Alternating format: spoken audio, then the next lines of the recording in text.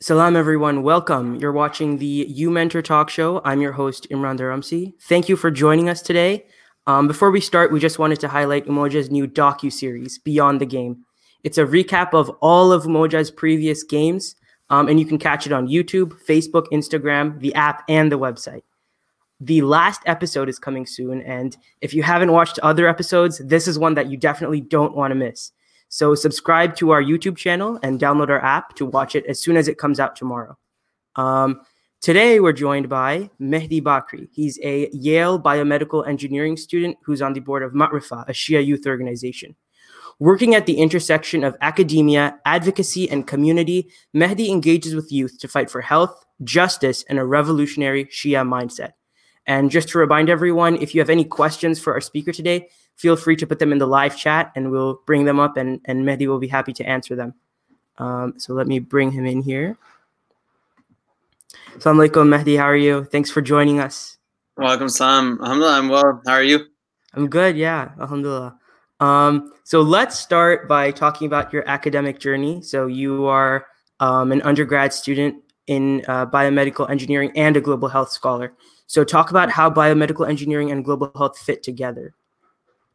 Yeah, so this is something that I've always struggled with and always tried to reconcile is how do I bring my academic interests into the things and priorities that are important for me in the other work that I do. And biomedical engineering, like I've always been interested in technology and science in that way, and I've always excelled at it. Similarly, I actually didn't know about the field of global health that well until I came into Yale, and they have a global health scholars program where I was able to learn about different application of technologies to populations, underserved populations abroad.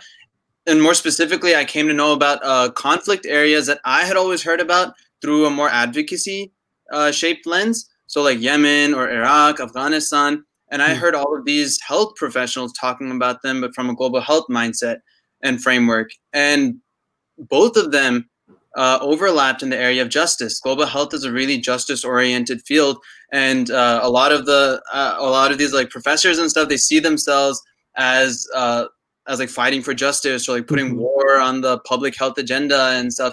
And they're very like advocacy focused. And I was really surprised by that because it was the first time in academia where I had seen justice so prominently featured. And that was really attractive to me. It felt really fulfilling that through this academic pursuit, I could also pursue justice.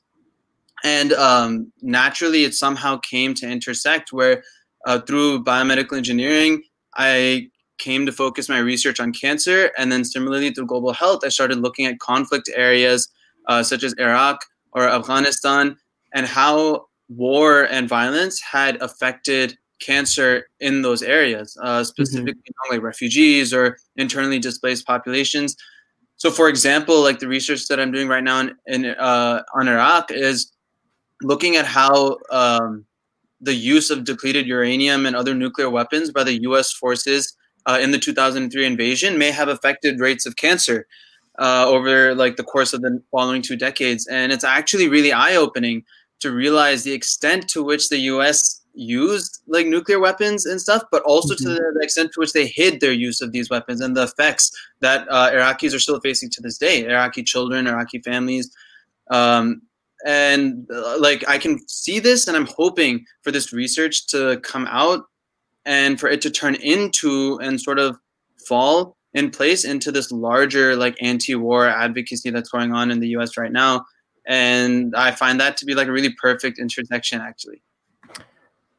Yeah, that's interesting that your academic interests dovetail with your student advocacy interests so much to the extent that they sort of feed off of each other. Right. So if we want to, why don't you talk about the disconnect between the fight for social justice domestically and assigning importance to the fight for social justice abroad? Because I know you were talking about that in the pre-interview as a very liberal institution. You saw the disconnect there and you wanted to help remedy it. Yeah. So Yale is like traditionally considered a really woke school. It's super progressive. I mean, despite sending in a bunch of like neoconservative hawks into like different administrations, like Bush administration stuff, it's also equally known as a really progressive institution. And the students are really politically active, constantly protesting one thing or another, changing the name of this to that, and like et cetera, et cetera. And so I like in my community here in Orlando, I'd like obviously been part of a lot of the Quds Day rallies and stuff, and I was aware of all of these other like as Shias, we're focused on a lot of like foreign issues, foreign like human rights crises and stuff, a lot of human rights abuses against the Shia community, but also communities in the areas that we're in, like Pakistan and Iraq and Yemen and this. And so I came to Yale expecting to see at least some branch of that kind of advocacy, even at least like among the Muslim students. But even the Muslim students at Yale were primarily focused on Palestine. And the other causes that I had been advocating for my whole life, like Iraq or Yemen, got almost no attention. No attention among the Muslim students, no attention amongst the Arab students, no attention among the non-Arab, non-Muslim students, and no attention among academia. And so my friend and I, we were talking about this, how so much of the Yale liberal culture and so much of the Yale progressive culture actually just ends up feeding into the very institutions that they're trying to dismantle. Like so many of these students at Yale are calling out politicians or this or that, or like advocating for one thing, and then they go through their 4 years at Yale and then they end up like becoming like a Wall Street stalwart, or they go and join like some kind of like, they like advocate for climate change throughout their 4 years at Yale and then go and like join Exxon as like a consultant. And so we were like, how does Yale, that claims to be so progressive and how do all of these students who are tied to such a progressive identity end up just becoming like co-opted by the very system that they're trying to dismantle? And we saw that embodied in the struggle around Yemen, which in such a politically conscious university, we were surprised that there wasn't any discussion around that. And so we started Students for Yemen, which is an organization of college students that hopes to create a collegiate movement around lobbying Congress to pass the War Powers Resolution, will limit its ability to sell weapons to Saudi or to support the Saudi coalition. But more broadly, we wanted to cultivate another like peace conscious movement similar to like Vietnam, which we saw was really lacking now. Like during like the 60s and the 70s, there was such a strong like anti-war movement that was primarily carried on the backs of like youth and college students. And today we see so much of that same energy just being invested into like social media advocacy and stuff, but very little actual organizing done on campuses and institutions, when our institutions have actually so much leverage to achieve real social and political change. And so alhamdulillah, that became into like a larger movement. We ended up doing several initiatives, both like on our campus, but also spreading out to other campuses. We had our National Fast for Yemen, where we asked people to fast from sunrise to sunset and donate the equivalent of their iftar to one of our Yemen funds. And then after that, we were able, like other students approached us asking if they could make Students for Yemen chapters at their schools. Actually, several Shia youth approached me asking if they could form Students for Yemen chapters at their universities and stuff, which was like really exciting for us that that there's like real potential here. Right. So I just wanted to expand on a point that you talked about, talking about the amount of institutional capital you have, and you know. Most of us who just by living here, we have some power to change the system. What is one way that you've actually seen that play out in your time at Yale? So, I mean, like it's like pretty depressing when you think about like the amount of advocacy you do and then the kind of change that actually ends up translating into. Right. But like one really solid campaign strategy and one really solid campaign that I've seen actually result in something has been the divestment campaign. And this is the divestment coalition. I think almost every major university probably has a divestment coalition on campus, specifically targeting climate change. or like divestment from like prisons, private prisons, like on the Mexican-U.S. border. But a lot of these groups don't realize that the same companies that many of them are asking for like universities to divest from, which is basically just for if people don't know, many like universities, especially private institutions, are they have like their university, but then they also have their like partner corporation that's investing in like a portfolio of companies in order to like keep up its endowment. And so Yale's endowment is invested into like a whole bunch of companies, but a lot of those companies are like, for example, like Chinese surveillance companies or like private prison companies, like ICE, suppliers, weapon suppliers, and a lot of them are also like Lockheed Martin, Boeing, and Raytheon, which are the primary military companies and military like arms dealers that the U.S. uses to sell weapons to Saudi. And so we identified like these companies and a few others, and we went to like these divestment coalition groups on campus, they're really robust and they do really strong on-campus organizing. Like a lot of times they get they host like huge sit-ins and stuff that and end up getting like 30, 40 of them arrested at a time. Actually, at Yale, we this year at the Harvard-Yale football game, the divestment coalition did came and sat in and during halftime on the game. Oh, wow. And yeah, police ended up arresting some like 40 students, and it made like national headlines or something. But we like they're like a really robust group, and they have a lot of support and a lot of sponsors. And so we went to them and we approached them and we were like, can we join your campaign, but specifically targeting these three companies, and then make one of our asks. Like they have several asks to Yale that like several demands that they make. We were like, can you make one of those demands that Yale will promise to not only divest but never invest again in a company that's part of the military industrial complex, but specifically like a military supplier or weapons dealer, right? Like Lockheed Martin, Raytheon, or Boeing. So that didn't work. Like Yale didn't actually listen to any of the demands, but it was a really like good example of how like intersectional organizing can bring different groups with like slightly different objectives together under a larger umbrella and actually like achieve something. On the during the sit-in at Harvard Yale, we didn't we had been doing like some Uyghur advocacy prior to that. Right. And so we joined in with the other students that were doing the environmental like climate change protests, but we brought in our like free Uyghur posters. So like amongst all like the climate change like posters and pictures that were like surfacing on the media, there were like 3 or 4 like free Uyghur.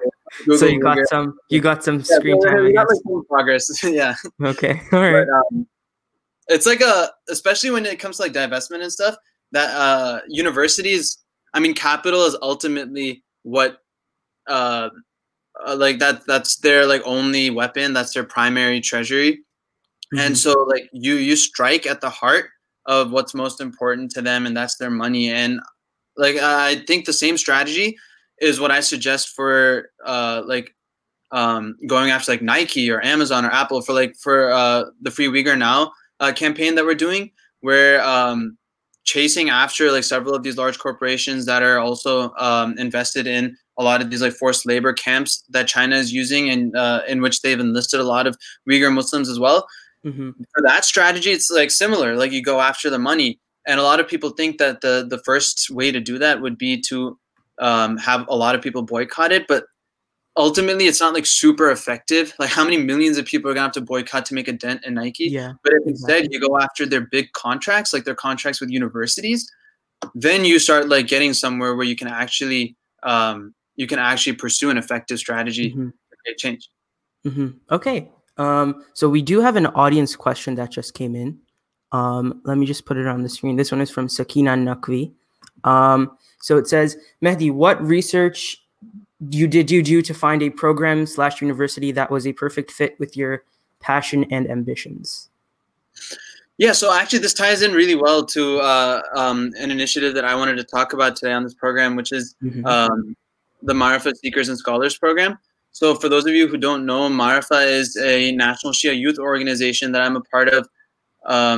This year, actually, in February, we hosted the first national conference for Shia youth, which was, alhamdulillah, really successful. We had over 250 Shia college students and grad students attend for like a weekend full of like self-discovery, reflection, and brainstorming for what the Shia youth can do to have a stronger presence, to have our voices heard, and what we can do to create a stronger network, a stronger community feeling, and to address our challenges in the realms of identity, spirituality, community, and activism. And justice was a really hot topic there.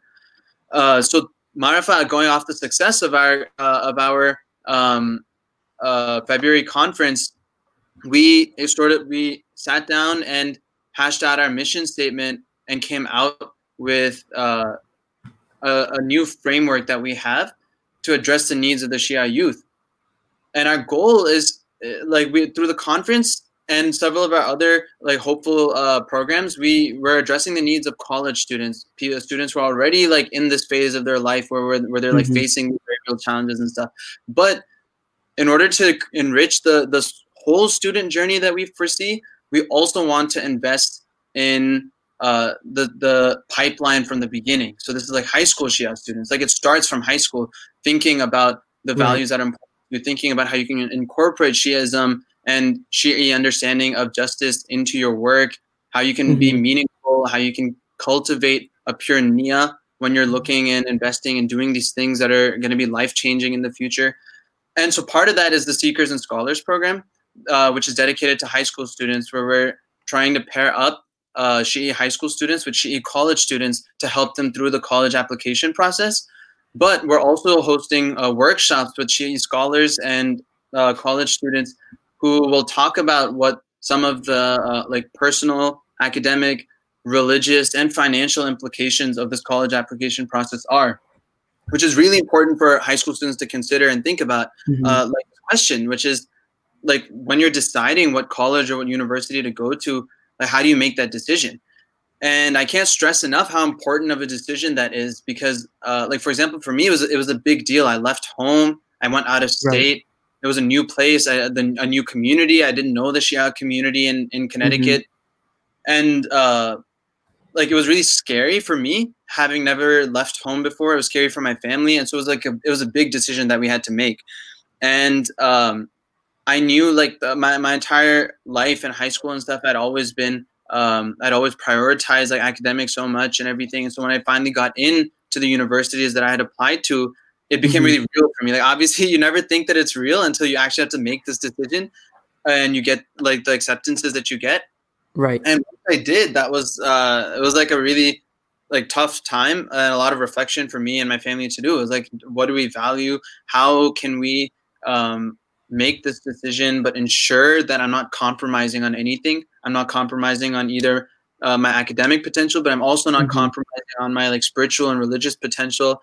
I'm not compromising on the value that I give to community and to being part of a Shia community. And so I did research into these different schools. I did research into their academic programs and stuff. I knew at the time that I was interested in research. I knew I wanted to go into cancer research. I didn't know about global health. And so that's just one example of how college opens up new opportunities and new resources that you don't even know exist. And but probably the most important consideration, honestly, was what my religious life was going to be like there. And we tried visiting a few of the schools. I have no family in Connecticut, but I have family in New Jersey. It was comforting for my family. But we called Yale. We spoke to Yale's chaplain, who is, in my opinion, he's one of the wisest university chaplains ever. He has so much experience. He's been a really good figure to me and mentor to me over the last few years. We found out a couple interesting things about Yale, such as, for example, Yale went all halal meat 2 years ago for their own ethical reasons. Yeah, because some large proportion of the campus wanted humanely raised, humanely slaughtered animals, and they were well, we also have Muslim students, so maybe we should just go might as well just go all halal. Wow, yeah. Okay. And, so that showed you that they were not only tolerating you, but they were making actual space for you, Yeah, well, so it wasn't actually even like a Muslim like effort. They just kind of just did it on their own, and they like told the chaplain about it, and he was like, "Where are you guys getting the meat from?" And they like confirmed like the zabiha like supplier like from nearby, and like blah, blah, blah. But it was a big deal for me that I'd be able to like have halal meat there, and it also meant that they have like, a good relationship with their chaplain.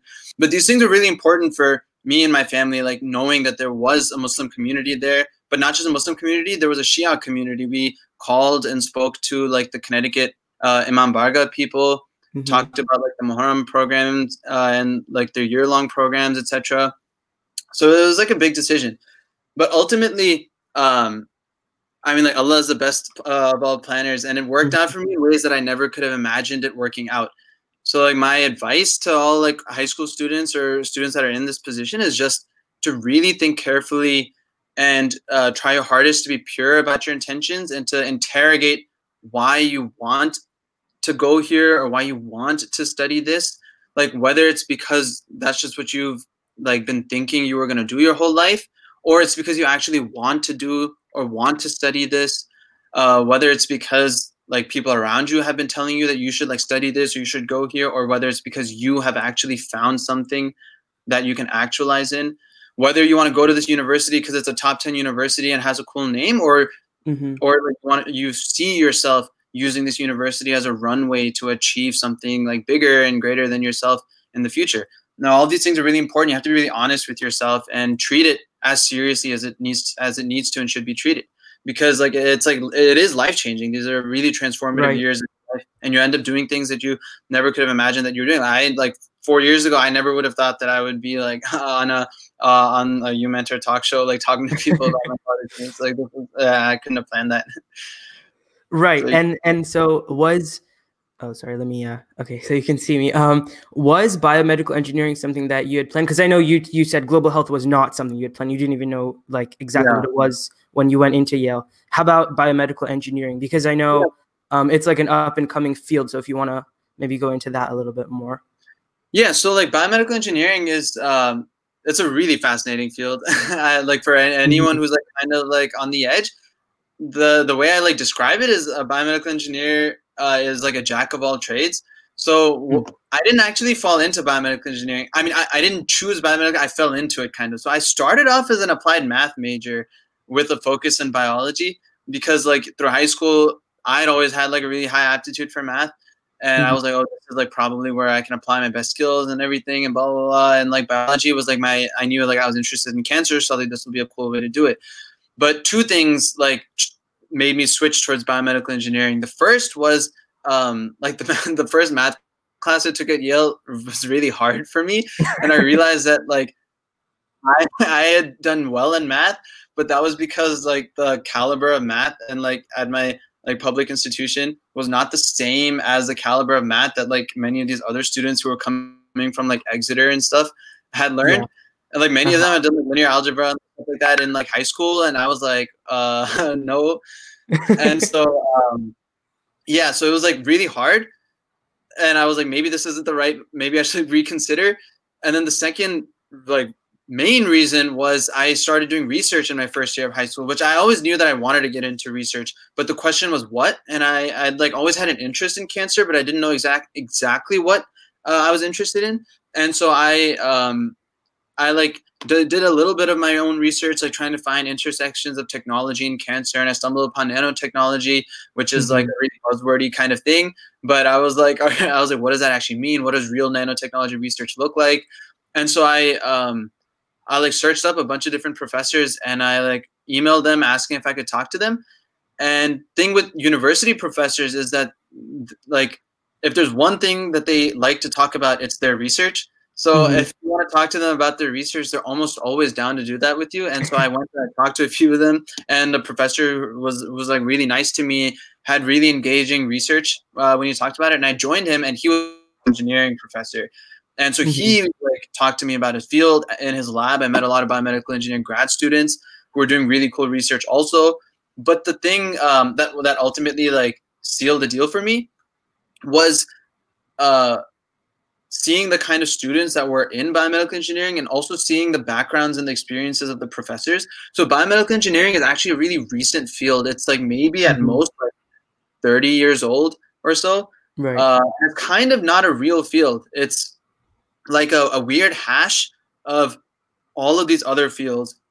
So like the pure engineering disciplines are considered like chemical engineering, mechanical engineering, and electrical engineering are like the three like pure engineering disciplines. And then the pure science disciplines are biology, chemistry, like physics, mathematics. These are all like pure fields. And like biomedical engineering is like what happens when you take all of those and you kind of just like shove it into your life. It's like a hybrid. Yeah, it's like so it's basically it's the jack of all trades. You're not as good at chemistry as the chemistry major. You're not as good as math as the math major. You're not as good at like electrical engineering or physics as any of those majors, but what you're good at is being able to synthesize all of those and create something new that none of those people could have created on their own. And I found that really attractive because what I think one of my like strongest suits was, and I think it's a feature of honestly being in an environment as like a Shia Muslim, like Indian, Pakistani in America, like all of these like different clashing identities constantly being on the hyphen between this world and that world and blah, blah, blah, this interest and that interest, like liking the humanities, liking STEM, like blah, blah, constantly being kind of at like the center, like at the nexus of all these different fields and identities and blah, blah, blah.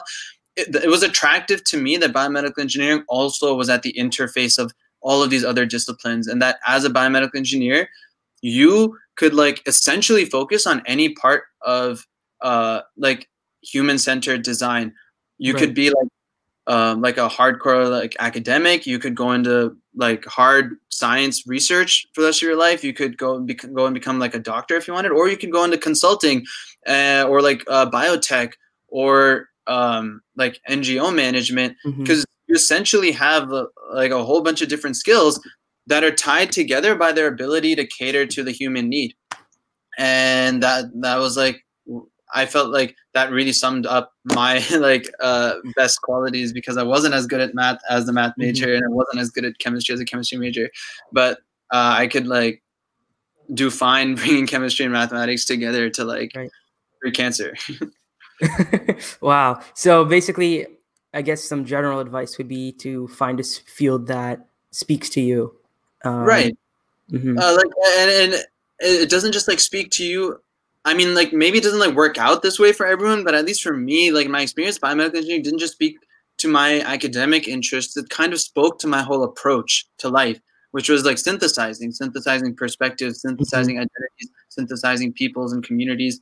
Like, I find like that's what's attractive to me about biomedical engineering, and it helps me. It kind of like leads into the other work that I'm doing, and I can use the skills that I gained from biomedical engineering, like top-down analysis, like human-centered design, and I apply those things to like the real work that I'm doing, like the community organizing I'm doing, or like trying to create a structure for Ma'arifa or this, or yeah, it's like what I find, or like global health justice. It's just like the skills that I'm learning, I can see them being applied to the things that are priorities for me in my like extracurricular work. Interesting. So you mentioned that you apply your skills from biomedical engineering into Ma'arifa, and I'm sure people want to find more information about Ma'arifa. So I have the website up. Do you want to like maybe show us around a little bit before we end? Oh yeah, sure. Okay, so let me just put it up here. All right. So this question is from Sakina Nakvi. Where can parents and students find more information on Ma'arifa and the programs offered? So here's so website you want to show us around. We just came out with our new website, which has our specified vision, as well as the different services that we offer, like for both college students and high school students. So like on the homepage, you can see some of the pictures from our conference.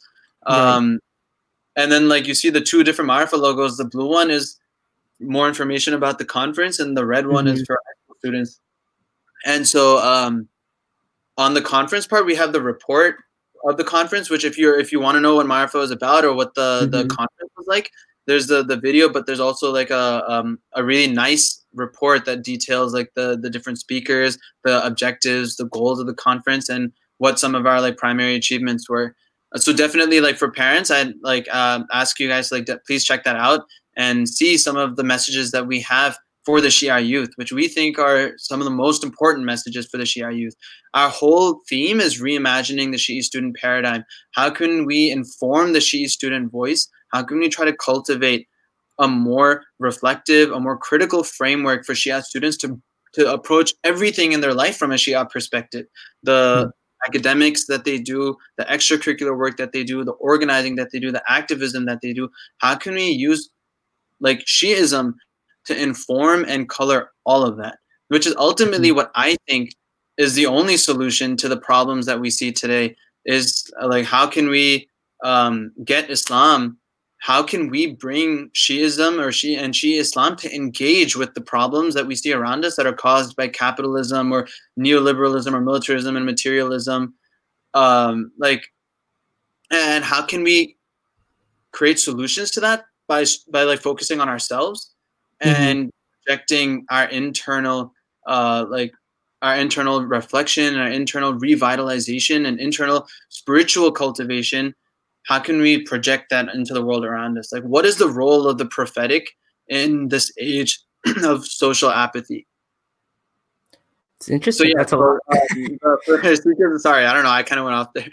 Seekers and Scholars, if you go on the Seekers and Scholars tab, you can see the services we have for high school students, which is the Seekers and Scholars program that we have right now, which is ultimately divided into 3 services. Our one-on-one pairing, which is for seniors, which we have like me and the whole team of advisors who have gone through the process and gotten into the colleges of their top choice. We can we're offering one-on-one advising, office hours sessions, essay editing, college app essay editing, and interview prep. We have like students who have graduated or are currently studying at like Harvard, UPenn, Berkeley, Brown, and many other like institutions. And like for the first time, we're kind of bringing together all of these skills and offering like a really robust college application advising program. But that's just one of the services. For juniors and seniors both, we have national workshops, which are more big picture things. So like these are the right here you can see we have the general national workshops, which are the personal or religious or financial implications. So we do talk about stuff like FAFSA, but we also talk about deeper things like, what is your story of self?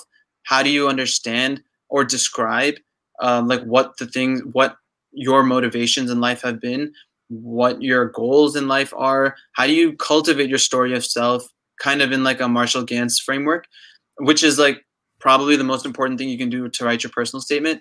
We also are offering community-specific workshops. So these are a mixture of our national workshops and some of the more skill-based workshopping that we do with the students, but we're making cater to the community. So communities can actually host one of these workshops, where like our aim is to bring parents and students together on the same page. So like we don't want to just focus only on the youth here. We want everyone to be in on this, everyone to be on the same page, because ultimately the Shia youth will only excel if the parents and the families and the communities are all investing in like the Shia youth, and they're all on the same page, and we're all sort of creating these frameworks together. And so that's definitely like I would definitely ask different communities to host workshops, community-specific workshops, and try to get as many youth to attend. The national workshops will be more like webinar style, but the community workshops, I mean, like pre-COVID, we were hoping to like get funding to like fly to communities to give them, but like now, like post-COVID, they'll also be virtual, but like will be more interactive, more breakout room style, and we'll have like things for both parents and youth as well.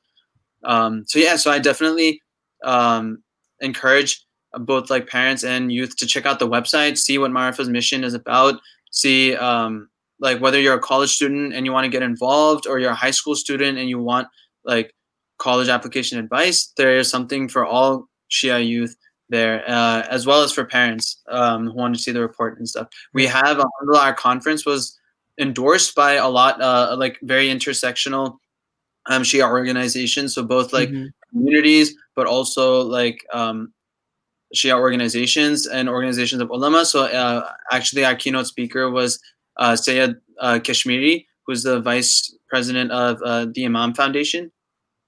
And then we also had, like, in addition to our ulama, we had scholars, academics, community organizers, and student speakers. So that's kind of what makes us unique, is that we are an amalgam of like different experiences, different backgrounds, and we bring a lot of insight from different areas. So like, yeah, like academia, but also we have like the guidance of our ulama, and then we have the experiences and the voices of the Shia youth who have been through this like already and can speak on it and reflect. So yeah. So ma'rifaprograms.com. Yep, ma'rifaprograms.com. Is interesting. Okay, well, thank you. Thanks for coming on our show today. Unfortunately, we have reached the end. I wish we could go on for like an hour or 2 or 3 or even more. But what's that? No, that's good. That's good. We had a great show, I think. So yeah, I think you're a mentor on the Umoja app, right? Yeah, I am. Okay. I did sign up like for this. So yeah, so if anyone wants to reach out to Mehdi with any questions, you can reach him through the Umoja app. Just download it on the Play Store, App Store, and then connect with him there. I think you'll need an Umoja account for that, though. So yeah, thanks again. Thank you so much. Thanks. Okay. You were just listening to the UMentor Talk Show. Let me get that there. You were just listening to the UMentor Talk Show. Join us again next week at 4 p.m. next week for a conversation with Zainab Merchant. Zainab is an author known for Princess Siana's Pen and To Be a Muslim. She's a journalist, social entrepreneur, and founder of the Zainab Writes blog and storytelling food network Table in Paradise. Zainab is also passionate about improving the conditions of the world we live in and bringing people together through shared experiences. So join us next week, 4 p.m., August 8th, to hear from Sister Zainab on YouTube Live.